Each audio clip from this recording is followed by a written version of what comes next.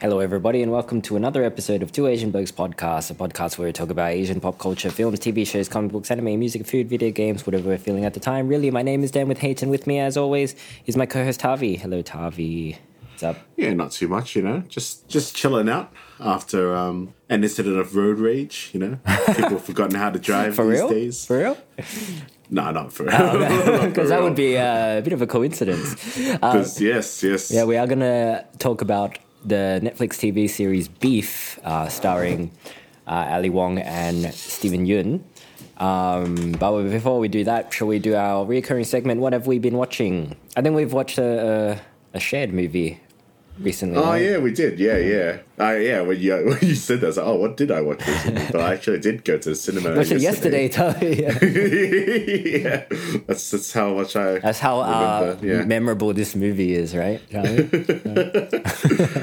Yes, yeah. We watched, we first seen Dungeons and Dragons by some director that I don't know. But, I think it's the director of the movie Game Night. One of the. Oh, yeah, that's it. Yeah, I forget his name. I don't Some guy. I forget his name too. The guy from Freaks and Geeks. Sorry. Yeah. Yeah, but not to throw shade at the guy, but I was actually quite pleasantly surprised by this movie because you'd seen it first, and you said it was pretty average. Pretty average, yeah. To be honest, I didn't have the best experience watching it. And coming out of the movie, I was like, yeah, it's all right. You told me that there were these two people laughing at every single joke in the movie. I'm not going to be a hater. Fair enough. You enjoyed the film, yeah. Props to you. It's good that you enjoyed the film. And I don't want to take away from anybody's enjoyment of the film. I'm talking specifically to the two people that sat next to us in the cinema, yeah. But yeah, they were so loud and they weren't doing anything bad. They were laughing at all the jokes, but it was just such obnoxious. laughter. Yeah, I guess obnoxious is the right word to use. They were enjoying themselves, but because the laughter was so raucous, and for me, the jokes were, they were funny, but they weren't laugh out loud funny, and it was I might chuckle to myself a little bit, but their laughter was so over the top that it made me second guess how funny the movie was. You know what I mean? Where are you watching these movies then? What is it with you Sydney audiences? I mean, this is at Dendy, so it's kind of like the equivalent of Nova as well, in Melbourne. Oh, the higher class. The smaller theater. So so quite intimate a setting, I guess. But they were having such a good time, and I felt bad for not having a good time, I guess. As good a time as them. They'd be going Chris Pine, such a good actor. He's such a good actor. And I'm Is that what they were saying? Oh, really? I guess he's a good actor. I guess these jokes are funny, but I don't know, man. I don't know if it's that funny. That's fair enough. I mean, I had quite a pleasant experience watching this movie. I watched it at Hoyts in Melbourne Central, so one of the bigger theatres in Melbourne, more popular chain as well. Fairly packed theatre. I mean, the audience, the audience chuckled here and there at moments and stuff, but there was never any raucous, super raucous laughter. Chris Pine is such an amazing actor. It's quite, I find Melbourne audiences are generally quite good. I have a very positive theatre experience watching movies in Melbourne. I mean, to be honest, this is the first time this specific kind of thing has happened to me. Generally, I find audiences to be fairly normal. But you always tell me about your theatre experience, a couple fighting during June, and then when we watched Broker, and we heard Jurassic Park in the next door. I'm pretty sure you told me about some other incidents that I don't remember, but you do have a lot of stories. Maybe I just hate people. Maybe that's my problem, Tommy. Maybe I need to be completely alone in the theatre to enjoy a movie properly. Maybe I'm that broken. But I don't know.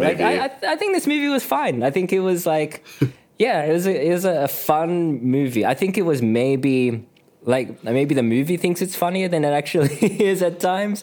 Like it is quite reliant on the jokes, as opposed to like the events of the movie, I think. I found it actually quite funny because it's interesting. I saw the trailer for this movie and I'm like, yeah, it could be possible. Like, I'm not really that keen to see it. And then, like, I'd seen so many ads for this movie. Yeah. Like, they were really pushing this movie hard. All the network channels were pushing this movie. It was, like, lots of advanced screenings as well. Like, they were pretty eager to just get it out and, like, let people watch it. It, like, seemed that they were really confident in the quality of the film. Yeah, they were quite confident. Yeah. And I wasn't going to watch this movie after your review. I'm like, I'll probably give it a miss. Like, we have a friend, and you probably know who I'm talking about, who has a specific thing for heist movies. And I think he probably watched the trailer for the movie, and it's like, we're going to need a team. And then, like, he probably clicked something in his brain, and it's like, we're going to watch this movie, guys. I think he's got a fondness for D&D as well. I'm pretty sure he likes those community episodes about where they play D&D, you know? Like, I do too. Like, I have admittedly never played D&D, but since watching those community episodes, I have dabbled in some, like, YouTube channels where they play D&D, and I'm like, it looks like a fun time. Like, if for creative people, and like, it can be quite funny. So, like, that's what I like about this film is, like, it did feel like very much like a party of people, and they're like just this hijinks, right?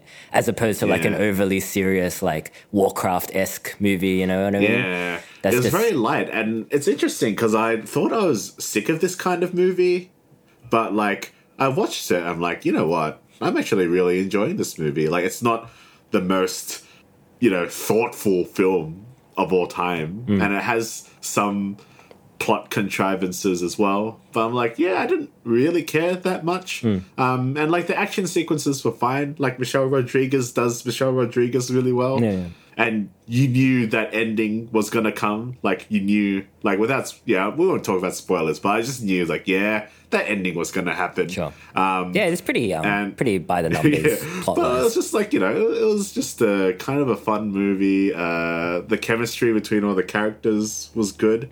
And even though it was like a CGI fest, it didn't even really bother me that much either. Like, I particularly like the Druid escape sequence. I thought that was really cool. And like the heist itself was quite fun. So like, I surprisingly have quite little complaints. And even like the violence in the movie, like, me, it either has to be like hard hitting or not at all. This is a very like PG level of violence, except for the guy that gets his head cut off very suddenly. If you remember, I was just like, oh, fuck it up. It was like, he very like PG, like kills those guards and then cuts the dude's head off. I'm like, oh, all right. But there's some people getting dissolved in acid as well. Like, I mean, it's got moments here and there, but it is for the most part pretty PG. I'd like, you'd take your family. I think there were a couple of families that probably didn't get tickets to Mario that came in and watched this movie or something. I mean, it is pretty. I think it's more about the humor of it. And like I said, like it's fairly funny. I feel like there are some good gags in there, but a lot of the good gags were just in the trailers, so I had already seen them before. And like, I thought the Jonathan thing. Was funny. Yeah. And especially when they just you assume that they leave him for dead, which looked funny because he's like, he's still breathing, and then they just leave him. And then he's just like, ugh. There's a funny cameo as well. That's pretty funny. I mean, there's some good bits, and the heist itself is quite creative. I think maybe there was one fetch quest too many for me, perhaps. Like, I think maybe pacing was an issue. I felt kind of bored during some bits of the film. But I think I'm in the minority here. I think this movie has done pretty well for what it is. Has it done well? Like, apparently it hasn't done that well at the box office. Maybe I'm thinking critically. Like, people seem to like it. It's done critically well, Like, it's even like a lot of people who are critics of these kind of movies, including myself, it has actually like kind of won over. Like, I'm really surprised by this movie because, like, I was telling you yesterday, like, I was expecting to like not like this movie at all. I usually like, I like my action quite intense, but this was such an easy movie to watch. Not very anxiety inducing, which is the opposite of what we're going to be talking about today. But no, I would recommend this movie. I think I gave it like 3.5 out of 5. Yeah. Would you be tempted to play D&D after this? Which I think is the ultimate plan of Hasbro. Yeah, because I used to play I played the Baldur's Gate game ages ago, and like Neverwinter Nights as well. So I'm sort of familiar. I've never done like the tabletop stuff, but I do have like Divine Divinity Original Sin 2 that I bought off a sale ages ago. And I played it for a little bit, but I'm like, oh, this is it's one of those like time sink games. I think I played it a bit as well. And then even at this time and point, I still haven't finished Resident Evil 4, which is actually quite long for a Resident Evil game. Yeah. But like, just we've been busy, you know. So, I think apparently this Hasbro needed this movie to succeed. Otherwise, they might have lost control of the IP that is D&D. I think the shareholders were like, you got to do something with this, otherwise we're going to give it to Wizards of the Coast. But I think they've done pretty well with this movie, and I'm pretty sure it will get a sequel. I wouldn't mind watching another one of these. I honestly wouldn't mind. I'm not sure it would be good, but like the world, it's a pretty flexible world. Quite a diverse world, as you would say. And I don't think they put too much of the lore in this movie. I think that it was a pretty good balance. You don't need to know anything, I don't think. Like, this might even be a movie that my mum might like, because it's quite light. I guess there are very little horror-esque elements if you're going to be talking about the skeleton parts, but it's by no means scary, I think. Actually, no, there are actually some kind of like creepy bits. I feel like the Red Wizard is pretty. Yeah, she's like, there's the one bit where she's like hiding in the shadows behind a curtain. And she's like whispering to one of the dudes, and I'm like, oh shit. Anyway, good luck getting D&D. Good luck getting a segue to beef from this D&D. There's we don't have one. I didn't even eat beef for dinner, so I can't even make a quippy thing about beef. But we're going to talk about beef. Beef, with the new Netflix show starring Stephen Yeun as Danny Cho, and Ali Wong as Amy Lau. And basically their characters, Danny and Amy, respectively, are caught in incident of road rage against each other, and this little bit of pettiness escalates throughout the show. Quite a few genres in this show. Like, there's some elements that I didn't quite expect. Well, I think at its core, it is a revenge story, right? Like, both Danny and Amy are trying to get revenge on each other. It is. I was actually thinking about that, and it's actually quite Korean for an American show. It's written by Lee Sung-jin, who I haven't heard of before, but he's done a lot of writing gigs for a lot of sitcoms, it seems. Okay. I think he did some for Two Broke Girls. I think he did another one for another like Asian American kind of show. But this man, like, for a dude that I'd never heard of until now, like, he's written a really fucking good show, man. Like, I remember watching the trailer for this show and I'm like, oh, it looks pretty good. Sure. But like, it could be bad. Well, like, who knows? I mean, it's A24, so that's pretty good stamp of quality. It's a good, right there. But like A24 has some misses as well. But like, I'll give it like But A24 combined with Stephen Yeun, like, both of them are pretty good, like, indicators of quality. So I was fairly confident that this show was going to be good.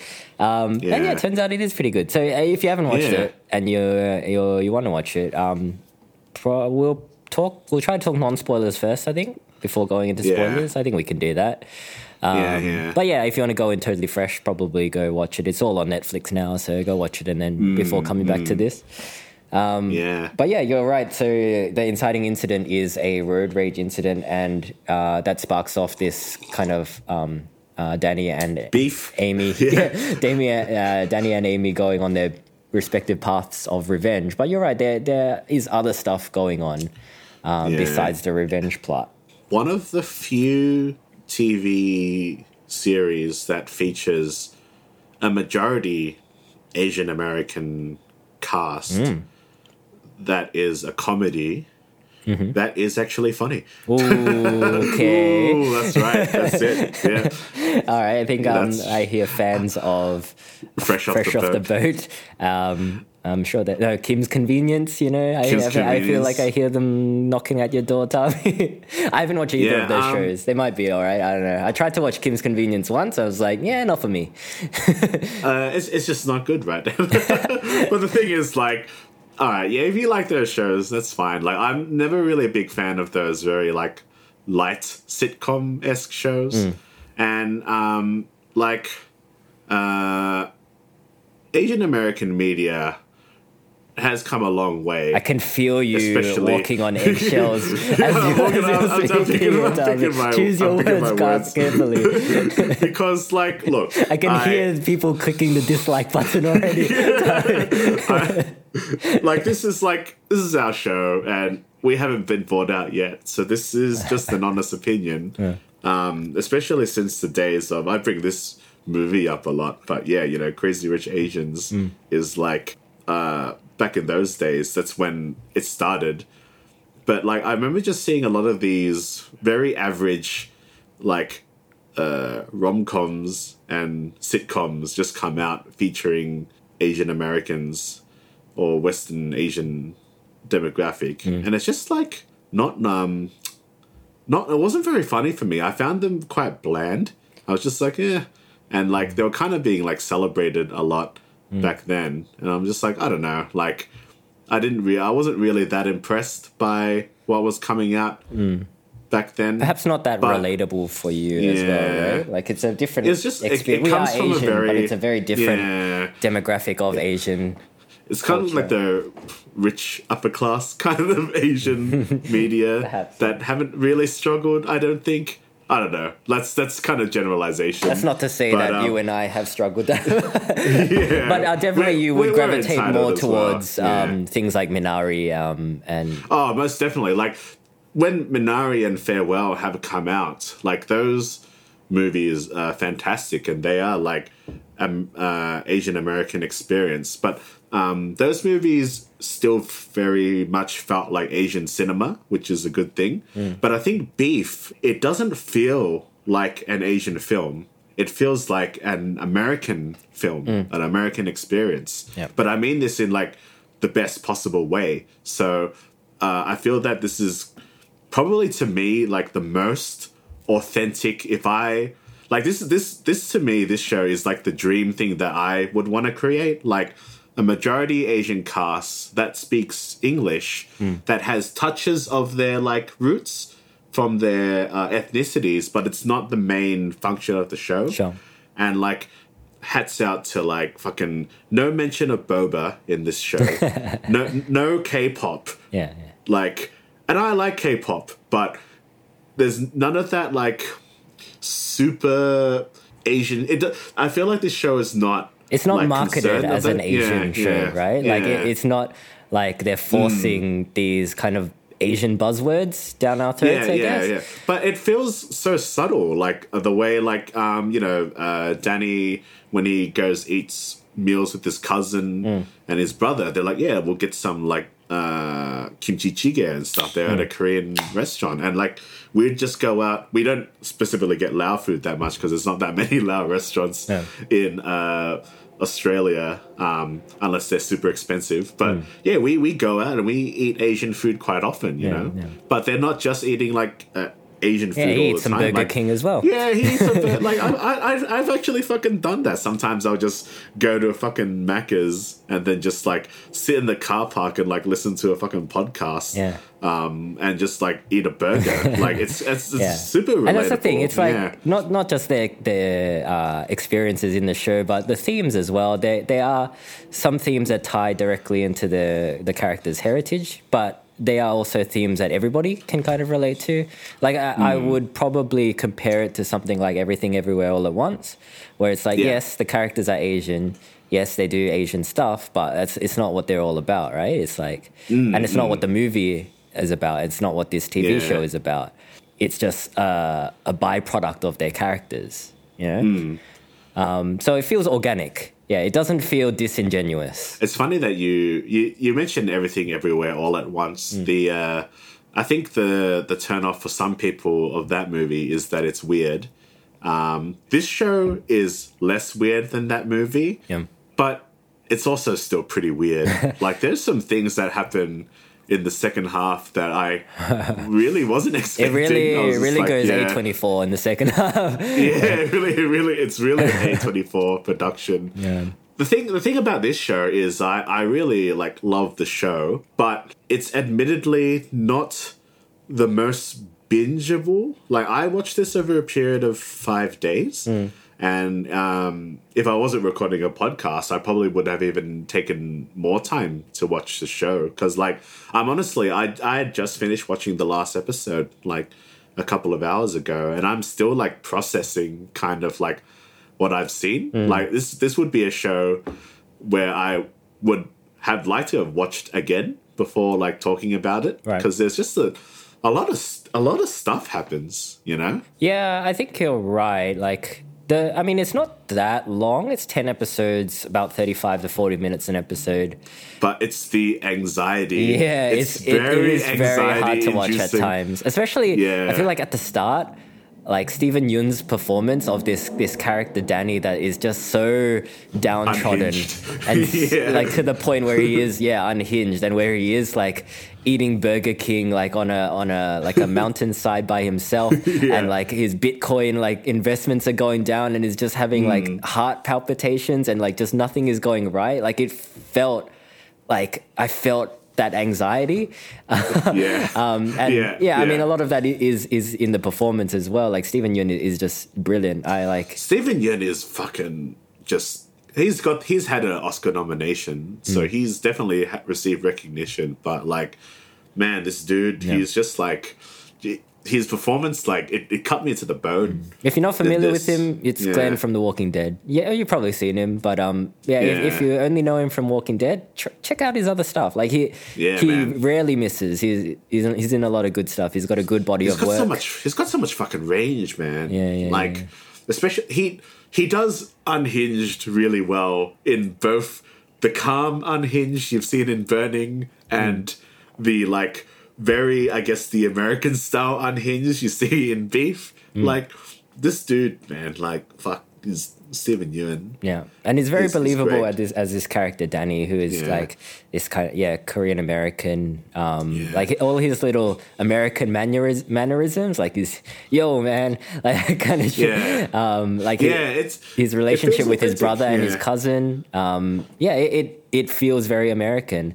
And you only really catch glimpses of like his Korean heritage, like when he's talking about his dad, when he's talking about his like ideologies as well, like his he always talks about like how he doesn't fuck around with white women, and how Western psychology doesn't work on Eastern minds. So you can see that he does kind of cling to his heritage as a Korean American, but at the same time, like his mannerisms and his interactions with characters is quite American as well. So like that, I think like honestly, I don't know many Korean Americans, but like to me, the performance seems like it's pretty spot on. I think I've met quite a few like Asian Americans who kind of have a similar like vibe to these guys, and I think it feels it's authentic. I think this is like the true eye to like an Asian American, like people like us, you know, 100%. Especially he's got his brother as well, Paul, who is probably like the most like me, maybe quarter life crisis, and plays a lot of games. I think I'm kind of like a mixture of Danny and Paul. You've got the anger of Danny mixed in with the lack of direction of Paul.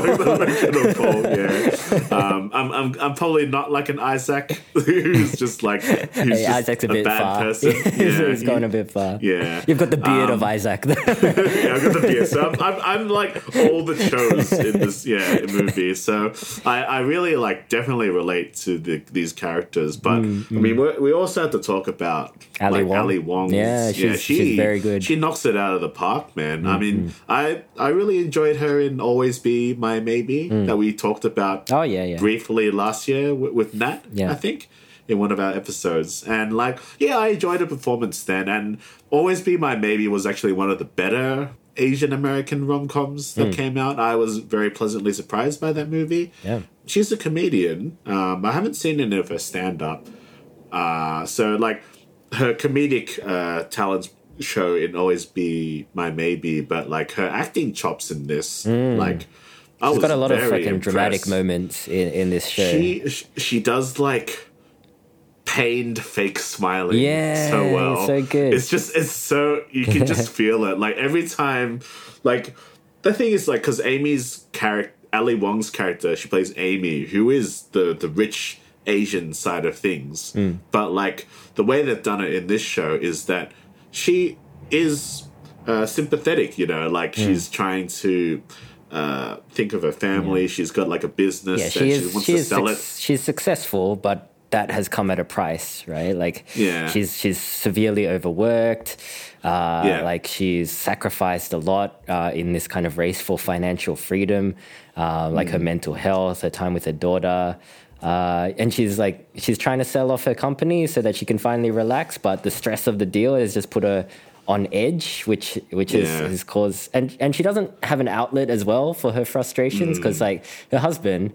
Her husband Georgie, yeah. So George, he means well, but he's got this kind of naive, child energy to him, where he's just he's so carefree because he's never had to worry about money, So he doesn't really understand her position and her frustrations, and he doesn't let her vent her frustrations at all. Every time she tries to vent her frustrations, she's he just stops her and he's okay, let's take a deep breath, let's calm down. Let's write in our positivity journals or whatever. I really like this character because you get you kind of know someone like this. You get it. It's they mean well, but they're super kind of annoying at the same time. Just someone. That's the thing of it. You can't just be positive all the time because it just does not work. It'll explode, and that's the interesting chemistry between Danny and Amy. It's really hard to explain because they don't share a lot of on-screen time, but every time they're on screen together, there is an odd chemistry that's almost slightly seductive, I think, but also it's weird, because they obviously hate each other because they keep having goes at each other throughout the rest of the show, and much of the plot is little bits of pettiness that get under each of their characters' skins, but then they kind of use that frustrations to vent it on each other based on this road rage incident, and it kind of just escalates. But there's a really weird there's a certain chemistry. You could perceive it as a sexual chemistry. I feel in a different movie they probably would have ended up as a couple. And you're right, they don't actually share a lot of on-screen time together. A lot of it is them kind of doing their own thing and things not going their way because of something that the other has done, not on screen, I guess. They're affecting each other's lives, but kind of indirectly, right? And I think that's really effective as well. I think that works with the pacing of the show too, because when I first started watching it, I messaged you and I was I feel this could have been a movie with the way things are going.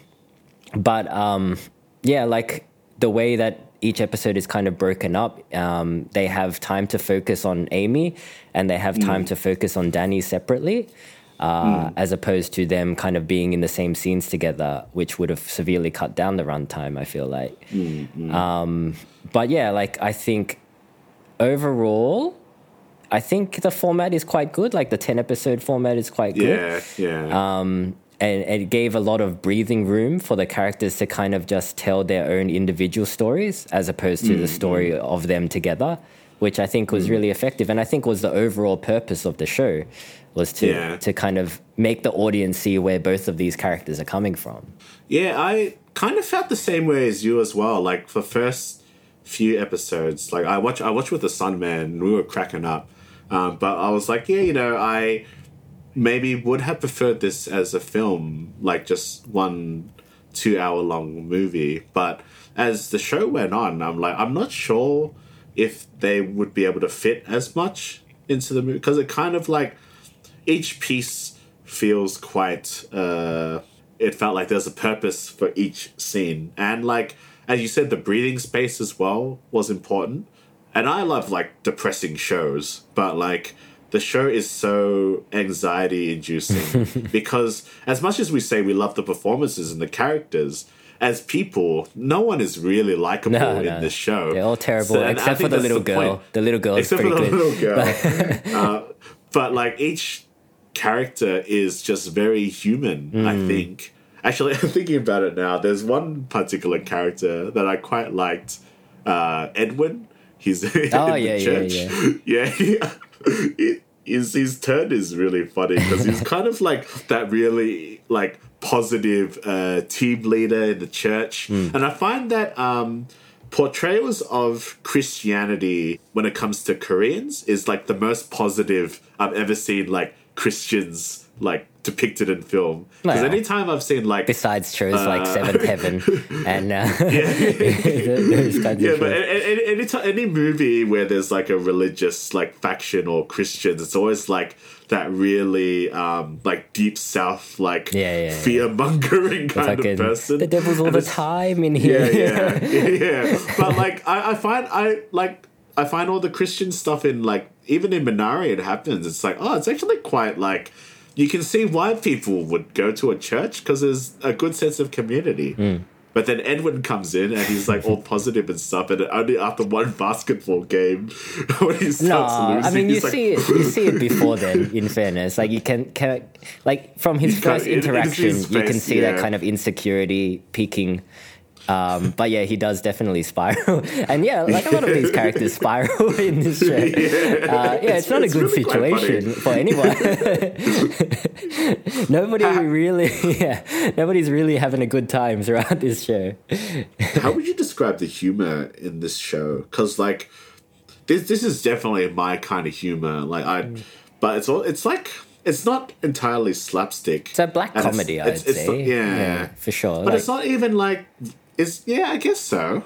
Because the humor, it's like the reason it's funny is because it's so like grounded in reality that like the absurd things that happen, they're not that absurd. Like you can actually see them happening in real life, and that kind of like a link to reality is what I found the funny aspects of it, but also what I found to be the most uncomfortable aspects of it is like I could totally see this happening even to me. And it's like, oh yeah, this sucks. I guess that's the dark humor part of it. It's funny, like the bit where like Mia, the assistant, Amy's assistant, I don't quite remember the context, but she's like, "Gomen nasai." So she's like, "What?" It's like, it means sorry in Japanese. And then like I've definitely seen that happen where like your well-meaning white friend is like kind of trying to be respectful, but in turn it's kind of like cringe at the same time. I found that really funny. But and you've got characters like Jordan as well, like the rich billionaire tycoon. Jordan, who's just like just culturally appropriating all over the place.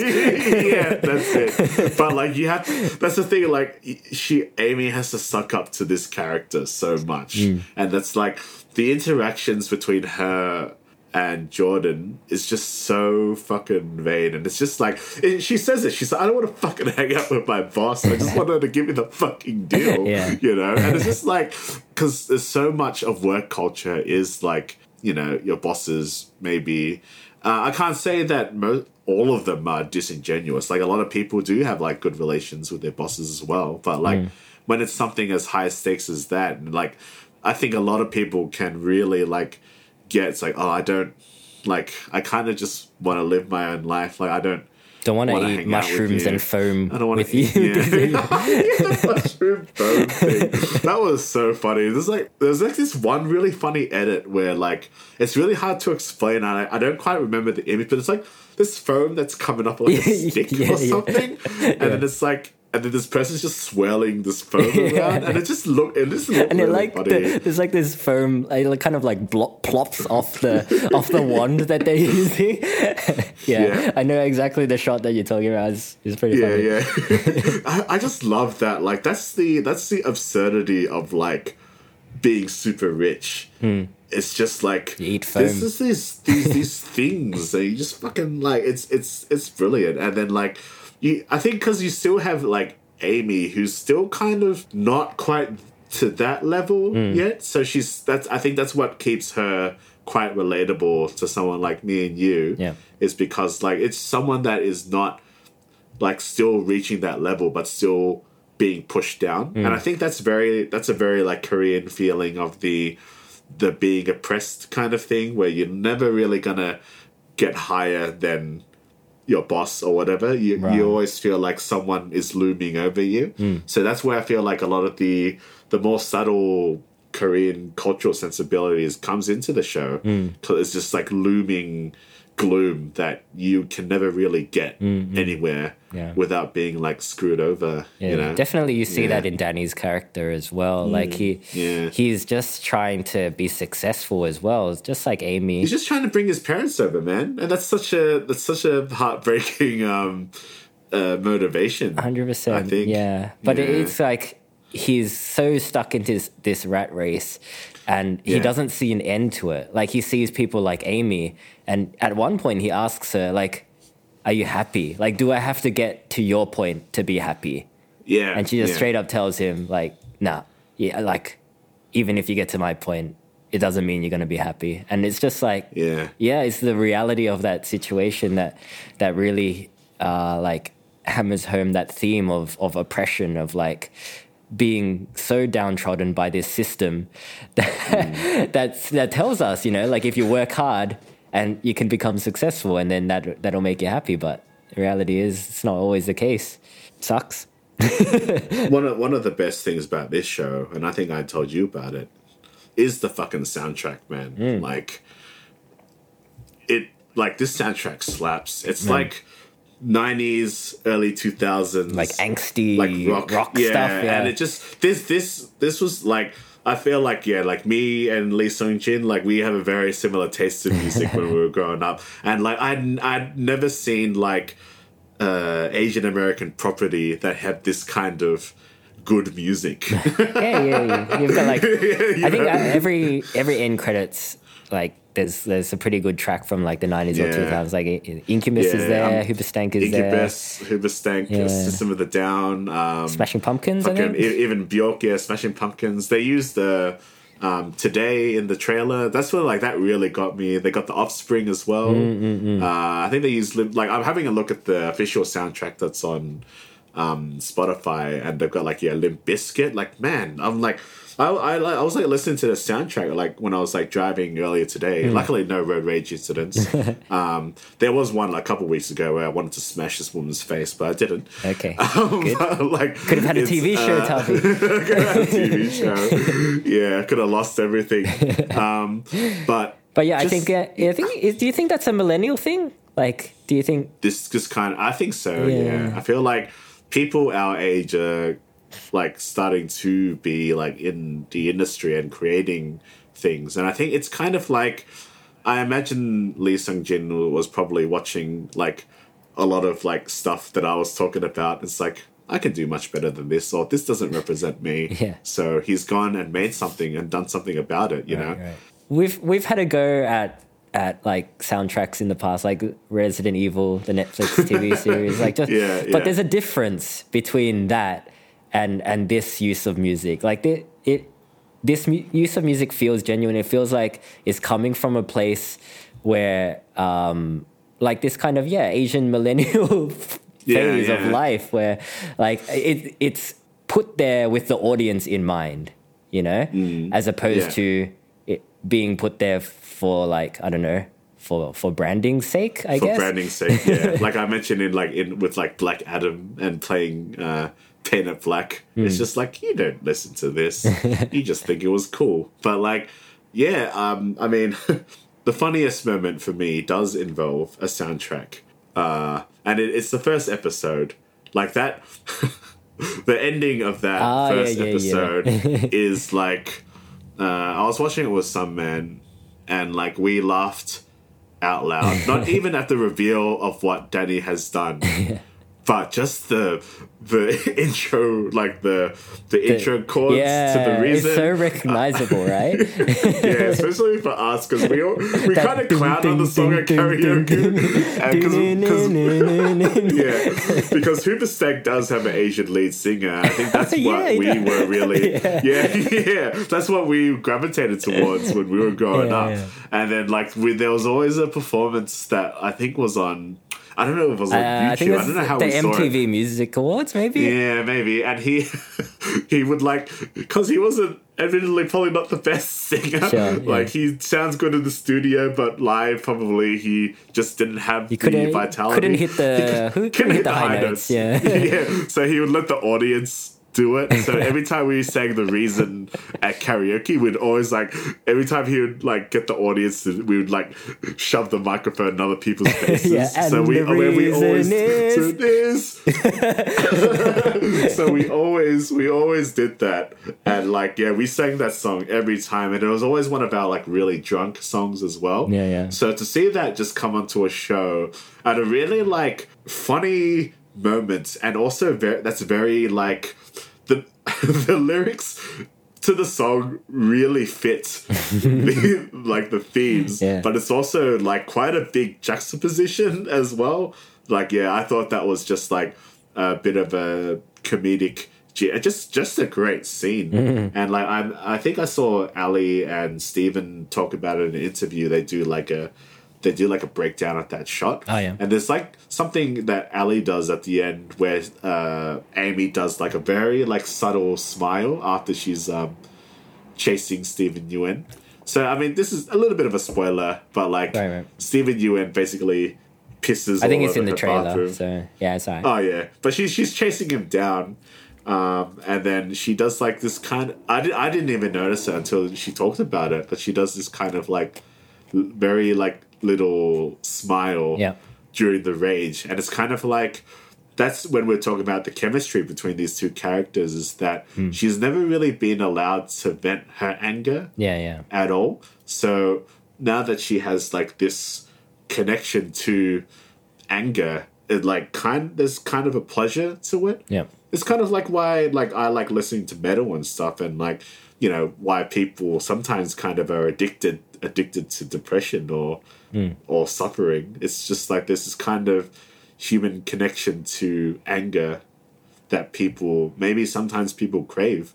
So when you have a character like George, like, who's just always fucking positive, well, it's really fucking annoying, you know? It's just like, just let me... I don't want to fucking write in my positivity journal, in my thankfulness journal, George. I just want to be angry, like... And I think that's probably an Asian sentiment as well, right? Is that kind of repression of anger is quite common with Asian people that are perhaps our age, maybe, and definitely people older than us. We're always kind of taught to like not really let the anger show, not really let the anger out. That's why kind of like heavy metal is not really that widely listened to in the Asian community of people our age anyway. So like I think that's a really good kind of way to show Ali's character in a nutshell, is that she's just been looking for this outlet of anger. And even though like the anger isn't maybe necessarily what she wants to feel, at least she's able to feel it finally and like let it out. Yeah, good shit. It's a good looking show as well. We should talk about like how good the show looks. It looks very A24. I really like the artwork that's at the title card of each episode. It's quite like highbrow, but also kind of like that postmodern like it's depressing to look at. It definitely fits. So these are show. actually original artworks from by David Cho, the actor that plays Isaac. Yeah, he's an artist. Yeah, Yeah. and a podcaster. Yeah. So yeah, good stuff. Like art, I think plays a pretty big part in the show as well. Like George is a sculptor. George's family is, they come from a long line of artists. Like George's dad is a famous sculptor as well, who's responsible for the tamago chair. Tamago chair, yeah. Which is a very famous chair designed off his mum's butt. But even the stuff at Jordan's house as well. Like she's got a bunch of like headdresses from different cultures. Yeah. Art plays a big part in it, and that stuff definitely is allowed to shine. But even like the shots of like David's world as well. So like his house and the house that he wants to build for his parents, the plot of land that he's trying to purchase. Like all of that looks really good as well. Like I've never seen LA looking as good as it does in this movie. Yeah. Especially in some shots at the end, which we'll probably save till spoilers. But just a lot of beautiful scenery in general. Yeah, even just the lived-inness of like Danny and Paul's apartment. Like it's obviously supposed to look like quite scraggly and quite middle class, but just with the placement of everything, like especially like. Yeah, the first shots of Paul like playing games, it's like if you want to know what my room looks like, you can just watch that scene. It's like that's basically me. I'm in the middle of a game, Yeah. I did a little multiplayer. It'd be me that, but I'm actually editing, not playing games. Yeah, you got twice on one screen and yeah, I got twice on one screen. Yeah. So I don't know which one's more pathetic, really. Just either way, they're both the signs of single 30s Asian dude. But that contrast of like their apartment and Amy's house as well. Like Amy's house is very well put together. Everything is, she's designed the kitchen herself. It's a what does he call it? A timeless kitchen. Timeless kitchen. The kitchen looks very timeless. And like it's so kind of manufactured as well, which also kind of like represents Amy's character. Is like everything has to be so manicured. Even if she doesn't feel like doing it, like appearances is quite important. But before we get into spoilers, do you have anything else to say about this show? No, just go watch it. Go support like good Asian American content. Don't be one of those guys that says we love this shit, but then just never watch it ever again. But honestly, like, it's too hard. I would say don't watch it if you're banking on like Asian stuff. It's not. It's not really there. Yeah, but it shouldn't have to be there. Exactly, it's a good show on its own, I think, and that's kind of why we like it. I think we try not to harp on about representation that much. Yeah, we say that a lot, but we do. It's important. Of course it's important. But it shouldn't be the make or break point of a show, right? Like a show should be able to stand on its own 2 feet as just a good thing. And I think this show definitely does. Yeah. It's definitely probably Netflix's best TV show in a while. Like it's weird because like there's another show that I really like that I saw this year, like the Michael, and like I like them both a lot for very different reasons, very completely different feelings watching those shows. Like we're probably going to do an episode of the Michael at some point, but like just a little bit on that. Like that show makes you feel good when you watch it and relax, whereas this show, it's like. I can probably understand why maybe this show might turn some people off. It's because it is not really an easy watch. It's really anxiety-inducing, and it's like it's depressing. It's a tragedy almost, right? Yeah, it's heavy stuff. But that being said, you should watch heavy stuff because people are very soft these days, and the image of a skull seems to send people off on a fucking riot.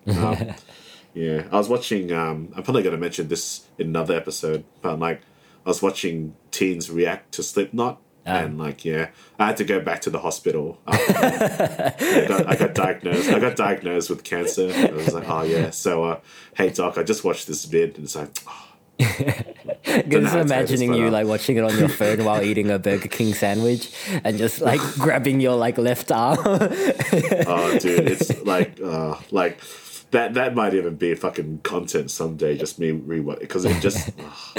Nah, I'd get cancelled, so I probably can't do that because I felt like I would turn into Stephen Yeun's full beef mode if I had to watch. It was cancer inducing, but that's my rant over. Go watch this show. Yeah, it's good. It's good.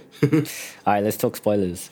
So the ending of it. What did you think? Well, before we get into the ending, what do you think of that fucking like psychological horror aspect that suddenly comes in? Oh yeah, so the Amy after George has left her and taken Junie away from her, she starts hating herself, and that hatred of herself comes out in visual representation when she looks in the mirror and sees this horrific goblin woman staring back at her. Yeah, because she does this because she's like in her 20s, so it's like it's kind of a sign of a trauma that's not really explained too much. I don't think it needs to, but like it's there, and she's basically, I think she's paid like an older guy to have sex with her while she's like covered herself in a blanket or something, and then she's looking into the mirror and she sees herself as this goblin person. When I was watching it, like, and I saw that, I was like, what the fuck is that? I was like, what is that? And it was quite scary.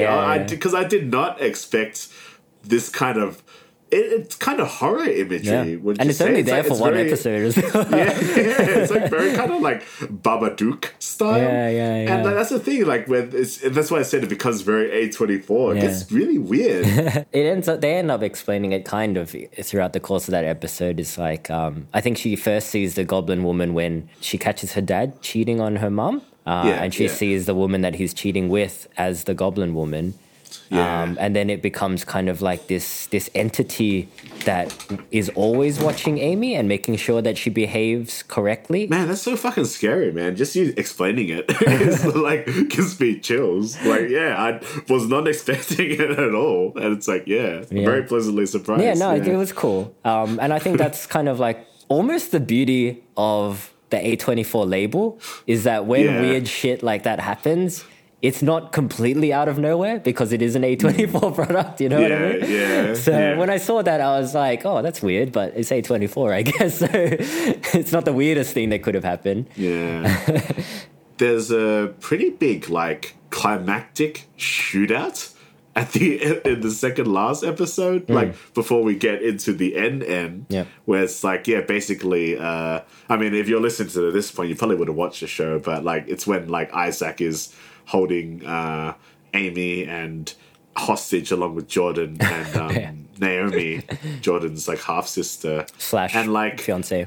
The running to the panic room is like when I didn't expect Jordan to like get cut in half. I was like, oh shit, like because this movie is quite violence free. There's a lot of coarse language and there's like punching and stuff, but it's like it's adult in a very different way. So when this happens, it's not quite horror, and they don't really show it either. But it's almost like, ooh. I mean, I thought like she was just gonna like not get in, but like no. Well, it's the first death that is shown in the show, and what a death! It's like crushed by the door, and then proceeds to get cut in half by the door repeatedly slamming into her. I mean that's just hilarious, right? Like the whole scene where like she's running and Naomi is like ahead of her, and you know exactly what's gonna happen. But then they subverted your expectation. I did not expect Jordan to die because like. I mean, like, for lack of a better description, it's quite light in violence before that actually happens. And then, it escalates, man. There's a lot of, like, things that happen through the show. Like, there's a lot of deceit. It just builds up, like, that lie, you know? Yeah. And then, that ends up in a fucking shootout and, like, people die. Yeah, like one of Isaac's, the white guy gets shot. The white guy gets killed. I think Bobby lives. Clipped. The other Korean guy Bobby lives. Yeah, he just gets arrested. Yeah. So all the main white people in the show die. Jordan and Bobby. So maybe that's just a little thing. It's true. Actually, I didn't think of that. I just thought of it now. But yeah, I was very surprised because you hate her character. You hate Jordan because like you were so invested in Amy's journey. Just give her the fucking deal and then piss off.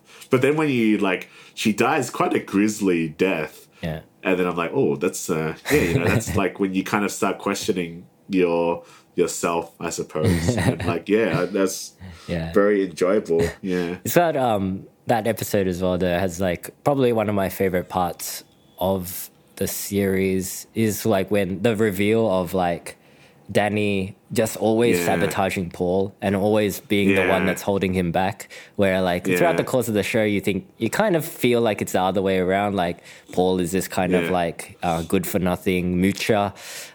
He's always like creating barriers for Danny and always kind of holding Danny back, whereas like the reveal is that Danny threw away his college applications because Danny just always wanted to be with Paul, and like always try to be at the same level, and in doing so he's been holding him back his whole life. Which is like so tragic, and like it's a despicable thing on Danny's part. It's very despicable. Yeah. But you still don't hate Danny, which is weird. Like it's unforgivable what he's done because that is his brother's life. His brother, as we said, like as the show kind of leads quite a like pathetic life, but you see hints of his like ability to push through. I mean, like, I don't know jack shit about crypto, but he seemed to have done it quite well. But he's capable, and Amy says it to him as well, and she literally says, your brother's holding you back. And she's like, she probably didn't know, but she was like, absolutely right. He's just like his brother. Danny probably has this complex of him wanting to just be the older brother. Because I think it's that like Asian, maybe that kind of older mentality thing where the older brother is always going to be looking after the younger brother. Yeah. But that doesn't like really... that Korean hierarchy as well, I think. Like Isaac brings it up a couple of times, right? It's like, you know, when the maknaes get out of line, you got to fucking slap him and shit. You got to slap him, But it doesn't really work in the kind of the American way. Like, and I think that's the subtle point of just like being Asian Americans. Like these values... they clash, you know, like you can't always abide by them, but like, it's complicated, you know, like. I think Paul and Danny's relationship was probably for me the strongest part of the show. Maybe it's just because like I can kind of relate as like having that same, not the same dynamic, but like having that older brother relationship and being fairly intimate with it, like. The scene where they're in the club together as well, and Danny's trying to give Paul this advice, and Paul like he doesn't really respect Danny because like Danny's kind of way of thinking is not in line with his own, and he feels that it's kind of outdated, and he just wants his older brother to like forget about all those arbitrary rules, you know, like forget about like having to please mom and dad and having to like kind of stay this course that has been laid out with you. Just live.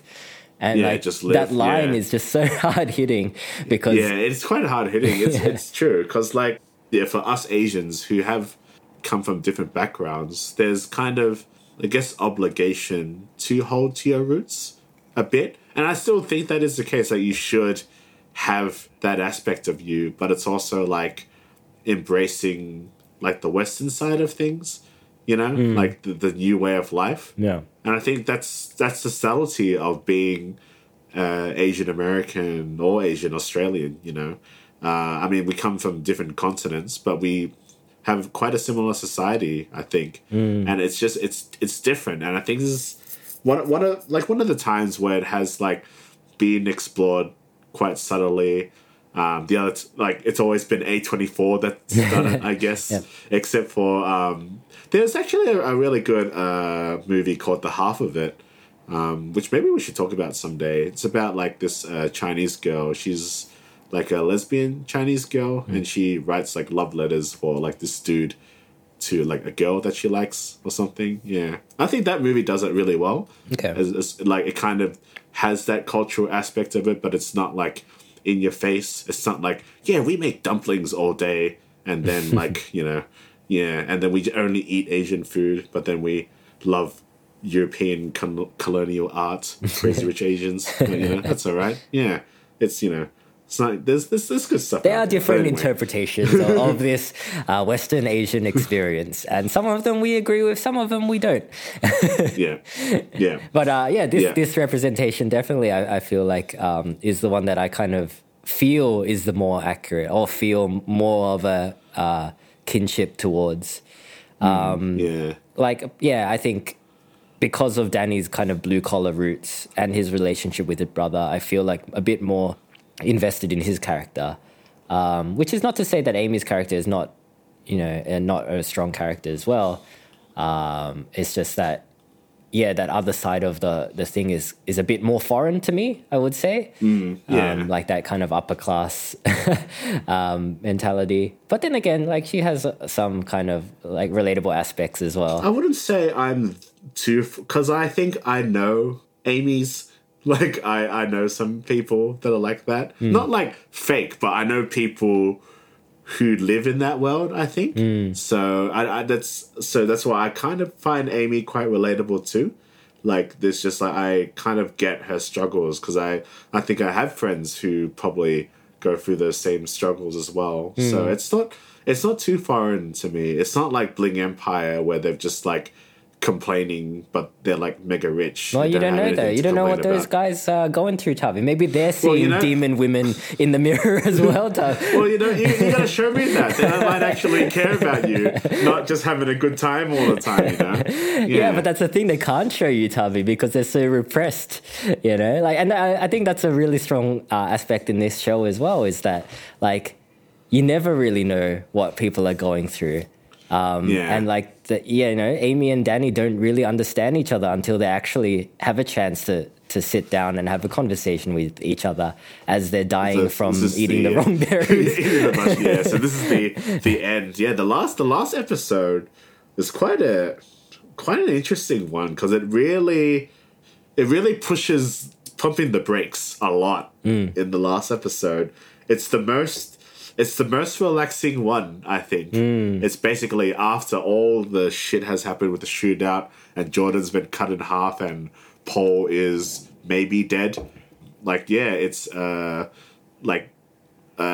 and Amy, like they crash in the wilderness, like literally clash cars with each other and crash, and they're kind of out for each other's teeth, but they end up bonding. Them they had these shrooms, these berries, poison berry things, and then like they start tripping, and it's actually a really nice episode. Like, I felt quite relaxed, and this is just like from the really great chemistry that Stephen Yeun and Ali Wong have together. Like, it's the most that they share on screen time. It's all them through the whole episode. And it's just like, after all like the shit that they've been through, and they go through a lot of shit through the show. It's just them finally understanding each other, and they explain a lot of what we as the audience have already seen and already know, but because they're explaining it to each other,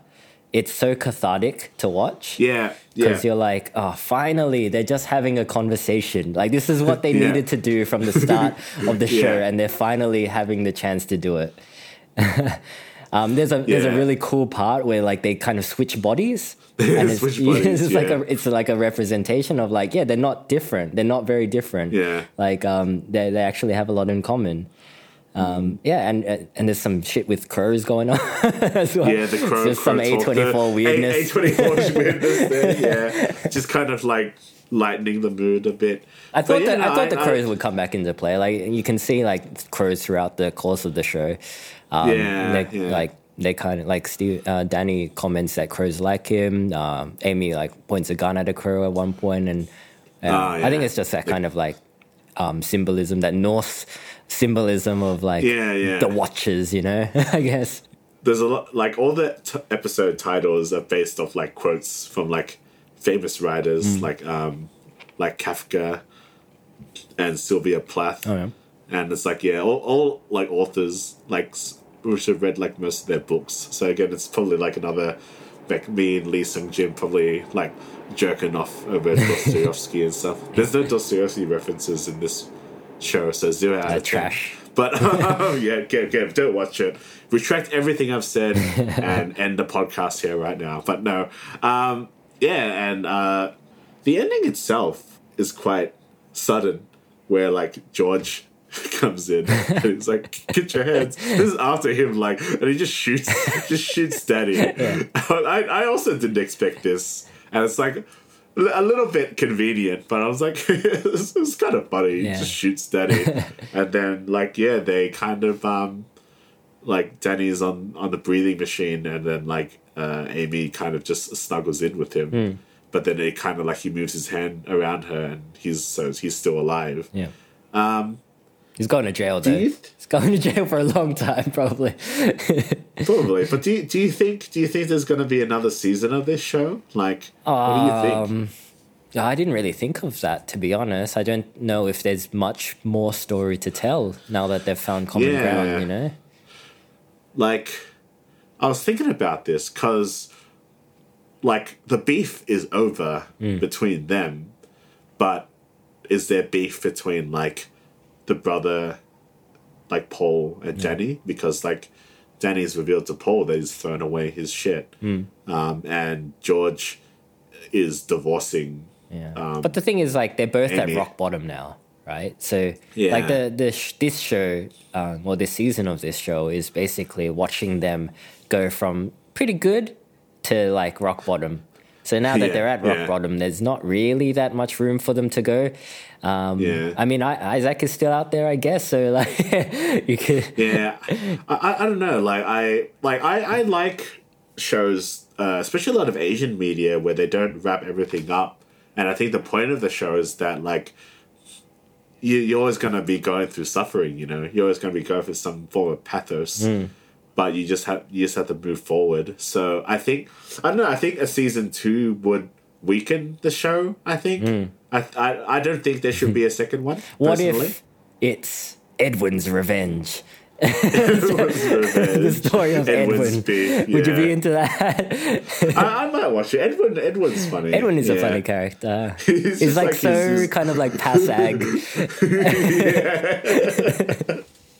Yeah, it's good. I love it. Yeah, but like, there's because there's some subplots that are kind of built up a little bit, but don't really go anywhere. Like, there's a slight love interest between Danny and this other girl or something at the church. Esther or something. Yeah, Esther. Yeah, and like, you don't really know what's gonna become of Naomi. Like, is she just gonna deny that she was the cause of, like, the sister's-in-law's death, and then just like, slash fiance.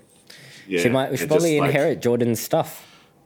But like, is she gonna blame Amy for her death? That kind of thing. Is that gonna be the beef? Yeah, maybe. Like, you wonder. To be honest, not that interested in a continuation of this story. I think it's a one and done for me. I'd watch it if they make another one. I would rather they have a different couple of people with beef. With beef, yeah. But like, I feel like this show is quite personal. It feels very real. Like, maybe too real at times, which is why it's so anxiety-inducing. That like I don't know how successful it's critically acclaimed, but I don't know how many eyes are on it. We'll see after we air this episode. We'll see how many people listen to us talk about it. But I haven't seen that much about it on socials and on the YouTubes. So because it's not Crazy Rich Asians. So it's like, it's a bit too hard to watch. I don't want to watch it. So it's a show like you said, it's not that binge worthy as well. So maybe people are taking their time to watch it. Yeah, this is a pretty important show to watch, I think, because I think this is the kind of show that is going to open gateways. I mean, basically, what I'm saying is to the kind of stuff that I want to make, like, like, because this really is like a dream show to make. I think for like Lee Sung Jin, like to create like a TV show that is majority Asian actors in English and is like very complicated, you know.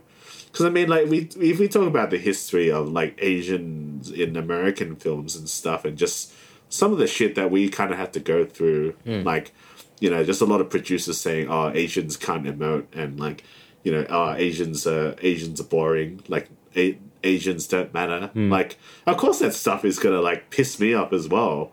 It's just like it's very like kind of racist in the core of that, because it's like you're just not like paying attention to an entire race of people, you know? Yeah. And it's just like, yeah. So now that there are like shows that people are like, you know, reciprocating with, and they're quite nuanced as well. Oh yeah, definitely done with a very light touch. These themes, it's good. It should definitely be on people's radar. Even if it's a hard watch, I think it's like it'll definitely like change you for sure. It's like, yeah. I mean, hopefully it would make people think twice before they get into a road rage, because you never know what's happening on the other side of the situation. You know, like people go through shit. And maybe instead of having a road rage, just try to have a conversation. But have some berries, have a conversation. But some people can go fuck themselves as well. All right. Do we have anything else to say about this show? Nah, like I probably, if I hadn't said it by now, it probably wasn't that important. So, no, seriously, just go watch the show. Go listen to the soundtrack, because it's a fucking cool soundtrack. And it's like, there's not that. There hasn't really been a soundtrack that's really like showcased my nostalgia of the early 2000s and like late 90s, especially like hearing Incubus, man. It was like, damn. Nah, that Hooper like stank, listening man. to Drive, that was Melbourne's own. Yeah. Is he from Melbourne? Who? Hoobastank? The lead singer of Hoobastank? Nah, he's American. Okay. Yeah, I think he's remembering things wrong. Yeah. No, he's remembering it wrong. But it's just like killer soundtrack, man. And even like the representation of the hip hop stuff that they listen to as well, like at the clubs and stuff, it feels very like contemporary Asian American as well, which is like, it's cool. Like, it's definitely like there's a lot of authenticity to this show that is quite like subtle. Just thinking about it now, it's really good. Yeah. But then again, we're not Asian American, and there could be an Asian American guy like, this show is completely wrong and it should be banned. Where's all the fucking boba? Where's all the boba? I can't believe not one character had some boba. So unrealistic. I bet you someone's gonna say that. Oh yeah, they should have had boba. Like, just boba is popular enough. Boba doesn't need any representation. It's like, where's all the K-pop? Everybody loves boba. It's cool that like all the music is actually like white artists, because it's like it doesn't really matter. It's just like what sounds good, you know. And even like, anyway, it's a good show. Go watch it. It's cool. It's dope. It's good. Yeah. All right, guys. But what did you think of Beef? Did you enjoy it? Would you like to watch a season 2 of it? Let us know. You can get in touch with us at twoasianblokes@gmail.com. You can join our Facebook group to be part of the conversation, or you can follow us on Instagram at twoasianblokes to see what we're up to. I mean, drive safe. Yeah, is all I can say. Drive safe. Go. If you're particularly fond of Burger King, or in Australia, Hungry Jack's, go get your chicken royales and find a nice car park and whatever your listen outlet to the Beef is. soundtrack. Go exercise that outlet. Find an outlet that suits you, that doesn't cause harm to other people, and vent your anger, because that's healthy. I'm actually very tempted to go out and just like zone out in a park somewhere and just eat like 6 burgers and just like listen to that's a good pastime, man. This show gets me, man. Yeah. A show that's very anxiety inducing, just about angry, horrible people. It really gets you. It really gets me. But that's us. That's us, guys. Right. We will see you next time. Bye. Bye.